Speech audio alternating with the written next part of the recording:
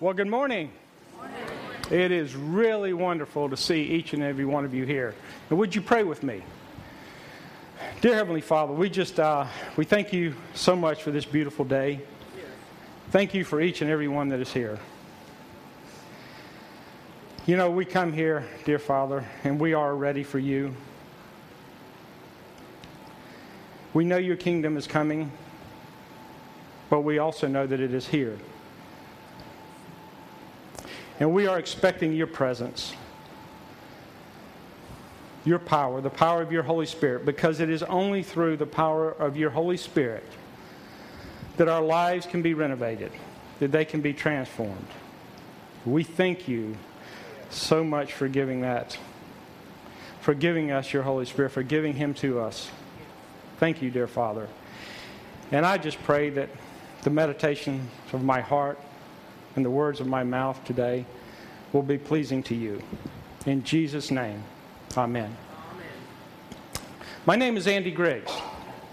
If you will permit me, I just want to tell you just a short little story as to why I'm up here giving the message to you today. It was about 2 months ago, I was in the restaurant with George, our senior pastor, at the Heathrow Airport in London, England, coming back from the Alpha Conference. And George asked me if I would have any interest in giving the message here at Renovation. Well, it was all I could do to keep myself and restrain myself from jumping up and yelling yay and giving him a big hug right there in the restaurant. I didn't do it. The reason for that is because about a year earlier, God had laid on my heart to stand up here and give the message. But I didn't tell anyone. I said nothing to anyone except God. And I said, okay, I'm willing to do it, but I'll leave the timing up to you for confirmation. And then George asked me. Well, then about 3 weeks ago, George comes and says, okay, Andy, he says, August 4th, you get to give the message, and here's the passage. Well, I go and I take a look at the passage. You know what? I want you guys to know, God has a sense of humor, okay? This passage today, and what George talked about last week with the rich young ruler, in many respects, that was me. Not the wealth, but my idol, my primary idol in my life was my job. It was my career. For many years, that was my idol. See, I was a senior level manager at a financial services firm, so everything revolved around my job. I had some other small idols, but that was a primary idol. And like that rich young man, that ruler, my heart was wrapped around that. His heart was wrapped around his wealth and his possessions. Last week, George gave us an illustration with this jar. He said, the way that you catch a monkey is you put something in the bottom of the jar. Monkey puts his hand in the jar, grabs a hold of it. Can't get his hand out. He won't let go. Just like that rich young ruler. He wouldn't let go of his wealth, his possessions. And just like me at the time, I would not let go of my career, my job in terms of my heart. I wouldn't let go so I could grasp the kingdom of God. So that's why I have titled this message today, Where is Your Heart? So, if you'll just, if you have Bibles, we want to go to God's Word. If you don't, we have some up here. Please come up here, grab one. You can also take it with you. If you need the Bible, we'd love to have you take it with us. And before I read, I want to just reiterate the point that this is the infallible Word of God. This is the only standard and rule for our life and for our faith. So, I want to pick up in Matthew chapter 19, beginning with verse 23.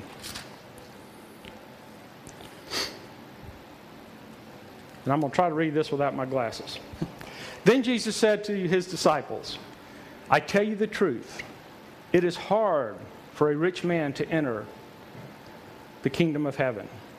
Again, I tell you, it is easier for a camel to go through the eye of a needle than for a rich man to enter the kingdom of heaven. When the disciples heard this, they were greatly astonished and asked, who then can be saved? Jesus looked at them and said, with man, this is impossible, but with God, all things are possible. Peter answered him, we have left everything to follow you. What then will there be for us? Jesus said to them, I tell you the truth. At the renewal of all things, when the Son of Man sits on his glorious throne, you who have followed me will also sit on 12 thrones, judging the 12 tribes of Israel. And everyone who has left houses, or brothers, or sisters, or father, or mother, or children, or fields, for my sake, will receive 100 times as much and will inherit eternal life. But many who are first will be last, and many who are last will be first.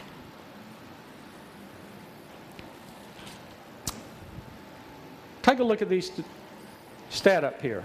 The United States ranks 7th in the world in terms of wealth, as measured by gross domestic product per capita, and also by what is called purchasing power parity per capita. That's out of about 200 or so countries in the world. 80% of the world's population lives on less than $10 per day. In the United States, that number is $136.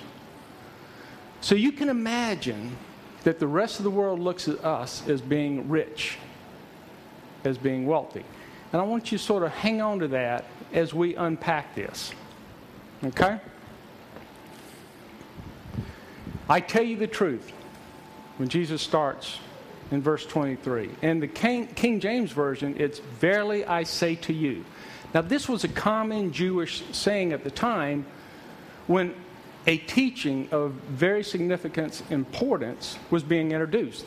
It's almost like Jesus would be saying to us today, hey guys, listen, pay attention, pay close attention. This is really important. Okay? And when you look at the word hard, when he says it is hard for a rich man, the Greek word for that is douskalos, which is the equivalent of impossible. So Jesus here is warning us. He is giving us a warning. And his warning is this, that we've got to be careful in our hearts to put up any barrier or any obstacle that will get in the way of us completely following him. So on your handout, it would be the barrier or obstacle that would be in the way. You know, this rich young ruler, he had many, many, many material blessings. And yet, these blessings had begun to consume him to the point that his heart was wrapped tightly around these things, these wealth, these possessions. And Jesus warns us about this. In Matthew 6:24, he says, we cannot serve two masters. That we will either hate the one and love the other, or we will be devoted to one and despise the other. But we cannot serve both God and money. Now, what he's not telling us here, what he's not saying, is that we can't enjoy things. God wants us to enjoy the goodness of his created world. In 1 Timothy 6:17, it tells us, it says that, first it says, command those who are rich not to be arrogant and not to put their hope in wealth, but for all of us to put our hope in God, who richly provides us everything, we need for our enjoyment. So what we have to be careful of are things that we don't let those consume us, that we don't covet them. Because when we begin to covet these things, what happens is we push God out. And this becomes a barrier. Now let's face it, our hearts are naturally drawn toward the things of this world, aren't they?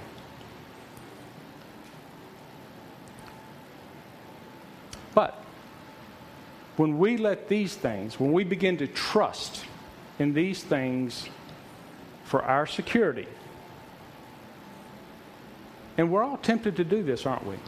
to begin to trust in things. That could be money, it could be jobs, it could be family, it could be wealth. But when we begin to trust in them for our security, then what happens is our hearts are inclined away from God and toward these things. And they can quickly become an idol. They can quickly become our master. And this is really old. It goes back centuries. In Ezekiel 14:3, we see where it says, Son of man, these men have set up idols in their hearts. They have put wicked stumbling blocks before their faces. Then he asked, should he let them inquire of him? And then in Matthew, again in chapter 6, so full of wisdom, verses 19 through 21, he tells us about not storing up treasures here on earth for ourselves, where moth and rust will destroy, and thieves can break in and steal. But he says, store it up in heaven, where these things will not happen. Why? He tells us. Because where our hearts are at, or where our treasures are at, our hearts will be as well. And kind of think of it this way. These treasures, these things, if they become idols in our hearts, this can create a formidable barrier for if we haven't entered into a relationship with Christ, it presents a real barrier. But if we have, it presents a real barrier to that relationship. And we could settle for what would be called the bland middle way, so to speak. And you might go, well, Andy, what does that mean? Well, one example would be, take any of us, set us into a very wealthy neighborhood, give us enough money to live for the rest of our lives very comfortably, with money to go anywhere we want. And there's a real tendency for any thoughts about action for mission, about spreading God's gospel, all that is subdued dramatically. So that's why here Jesus gives this example of the camel through the eye of a needle. It's easier for a camel to pass through the eye of a needle. Now, I took the time, I went and looked up a camel. All right? Now, a camel at his shoulders stands just over 6 feet. And on his hump, he's about 7 to 8 feet. He's 10 feet long. He weighs between 700 to 1,400 pounds. That's the average camel. So you can kind of imagine how hard that would be to get through the eye of a needle. I can't even thread a needle. But he wanted to exaggerate the point. Take this rich young ruler again for just a second. You know, today, if we saw him, he would look like one of the best Christians around. I mean, he's a church leader. He keeps all the commandments. Seems to be a real moral guy. He's asking all the right questions. He's inquisitive. It's almost like, wow, that guy's a real good Christian. But spiritually, he was bankrupt because of where his heart was at. Because of what he held on to, he did not want to let go of. Okay? And that's why in 1 Timothy 6:10, Jesus talks to us about the love of money. He says the love of money is the root of all kinds of evil. Some, eager for money, have wandered from the faith. And they've pierced themselves with many griefs. Not a good idea. So, in this portion, in this warning area here in the gospel, it's don't get so satisfied with this life that you do not look forward to eternity in the kingdom of God. Okay? So in verse 25, when the disciples heard this, they were greatly astonished and asked, well, who then can be saved? Now, to look at this, we need to look at it in the light of where they were coming from in their history. And this is why they were so perplexed. Because if you go back into the history of Israel, and they held tightly on to like Deuteronomy 28. And in there, it's where God promises material blessings for obedience. So they're sitting there thinking, okay, wait a second now.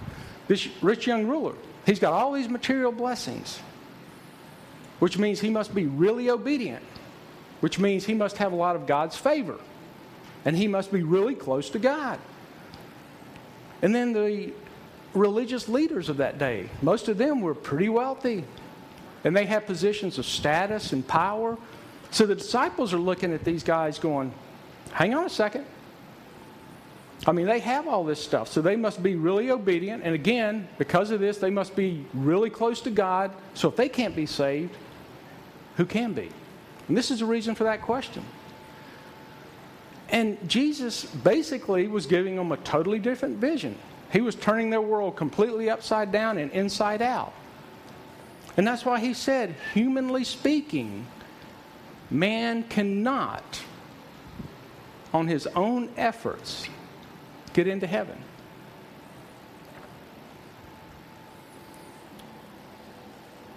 So we can't get into heaven. It's impossible on our own efforts to get into heaven. As one commentator wrote, it's sort of akin to someone on the Titanic rearranging all the deck chairs hoping for a different outcome. Not going to happen. Okay? The good news is, and this is really good news, it's actually great news, it doesn't depend on us. It does not depend on us. And we can see that in Ephesians 2, 8, and 9, can't we? Where it says, it is by grace we have been saved through faith.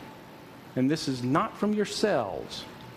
It is the gift of God, not by works, so that no man can boast.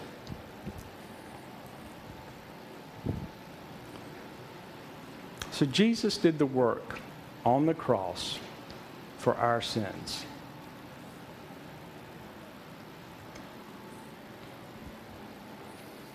Now, if we take a look then, in this section which I've titled, The Poverty of Riches and the Riches of Poverty. Peter answered him, we have left everything to follow you. This is in verse 27. What then will there be for us? And Jesus said to them, I tell you the truth, at the renewal of all things, when the Son of Man sits on his glorious throne, you who have followed me will also sit on 12 thrones, judging the 12 tribes of Israel. And everyone who has left houses or brothers or sisters or father or mother or children or fields for my sake. You know, it's really neat to have someone like a Peter around, isn't it? I mean, he's the guy that asked the question everybody's thinking, but nobody wants to ask. But he asked it. And what's really kind of cool about this is Jesus didn't show any dissatisfaction with the question. So we can deduce from that that it was an appropriate question, that it is legitimate for us to express interest in what it would mean for us and what it does mean for us to follow Jesus.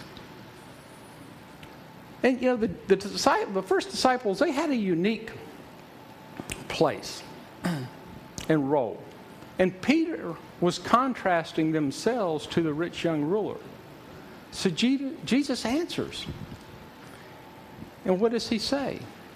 He tells them that in the future event, when he will rule and reign on this earth, that they will be given a unique place and authority. But what's also really cool about this is he includes everyone. That includes you who are willing to completely and wholeheartedly surrender to his lordship, who are willing to do whatever he asks. You who are willing or have left family, homes, jobs, when he called or when he calls, to do whatever he asks to go wherever He goes. Now, there might be a temptation here to say, hey, God, got a deal for you. I'll do whatever you ask except you fill in the blank. Okay? That's not what He's saying here. That's not what He is saying here. He wants us to have an open heart for all that He has planned for us. He doesn't want us to be afraid or fear that He's going to ask us to do something or go someplace that we're going to hate. God loves you. He loves you and He wants the best for you. And all He wants is us to 100% give ourselves to Him.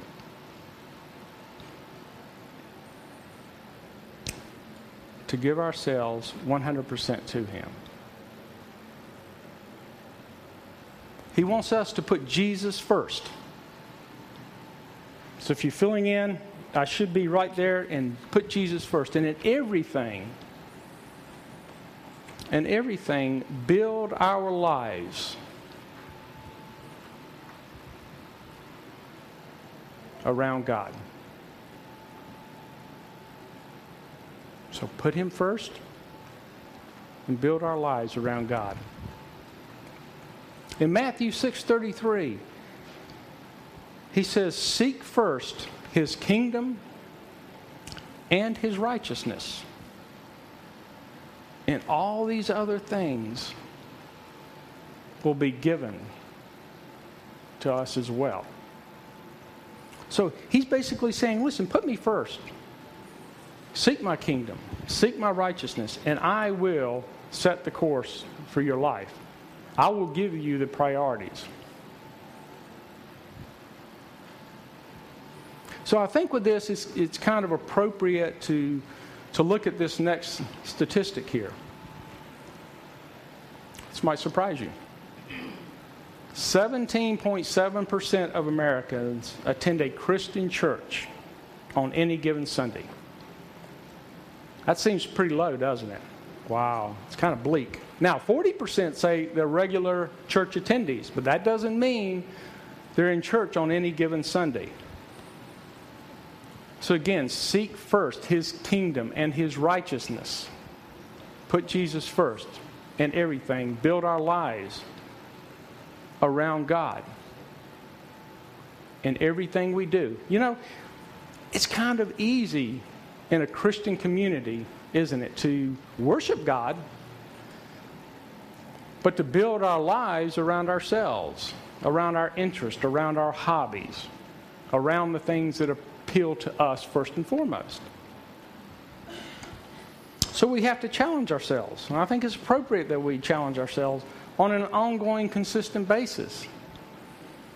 And one of the first things we should ask ourselves is, what am I striving for? My kingdom or God's kingdom? And what is the evidence? I've got a couple of wheels here to take a look at. One is what I call the me wheel, and that is me in the middle and everything around it. So it's based on what I want. It's based on my will. It's based on the things that I want to put priorities on. It's based on building my life around me. And, I can worship God. I can go to church. I can do like I did in the beginning. I can just I can do the church thing, okay?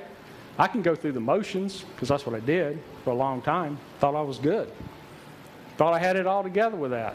I was doing what I needed to do. I was clueless. That's the me will. The other will is what I call the God will.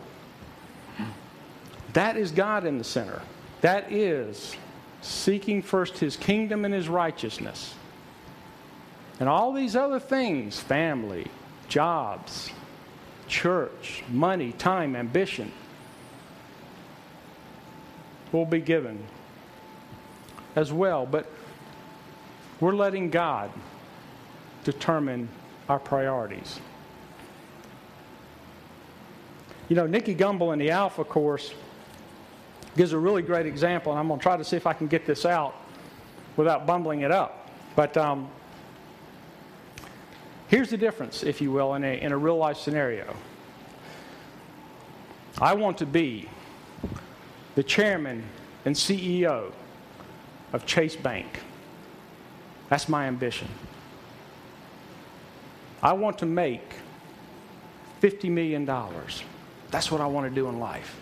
I want to make $50 million. Can you imagine getting up to heaven going, God's... So, what'd you do with your life? As if he doesn't know. But he's, what did you do with your life? Well, I was a chairman and CEO of Chase Bank. Wow. It's not like we hadn't had one of those here before. Or, what did you do with your life? Well, I made $50 million. Great, we can play Monopoly. Now, to have that as a secondary ambition, as an example, I want to be the chairman of Chase Bank so that I can have a positive influence on society. I can make a difference. I can make a great difference, and I'm going to do this by first seeking God's kingdom and His righteousness. Now that is the God will. Okay? So also ask yourself, what have I been unwilling to give up in order to follow Jesus completely? That's another good question. Another question. What have I been unwilling to turn away from in order to follow Jesus completely? So here's the big idea. The more intensely we live the Christian life, the more cross we will experience, the more resurrection we will experience. So the more we seek first His kingdom and His righteousness, the more we seek His will for us, the more we will face some level of persecution, opposition, alienation from family or friends.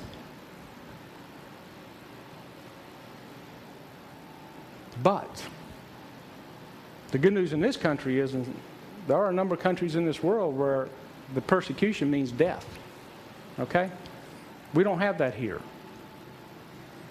But the more resurrection we will experience, what does that mean? That means God's power, the power of the Holy Spirit working in our lives and the things that He will do. That's here and now. So let's just take a quick look then at the promise.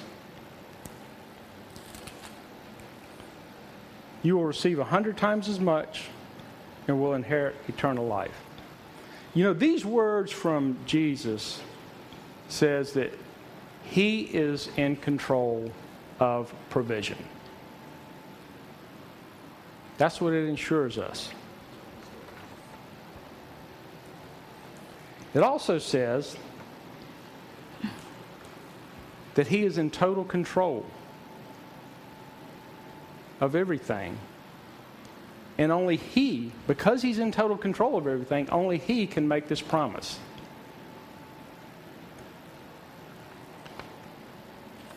In 1 Corinthians 2:9, it says that no eye has seen, no ear has heard, no mind has conceived what God has planned, prepared for those who love Him.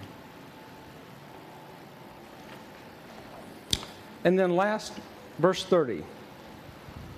But many who are first will be last, and many who are last will be first. Here again, Jesus is reversing our order of thinking. On this earth, we look at those who are first. Typically, we place them on pedestals.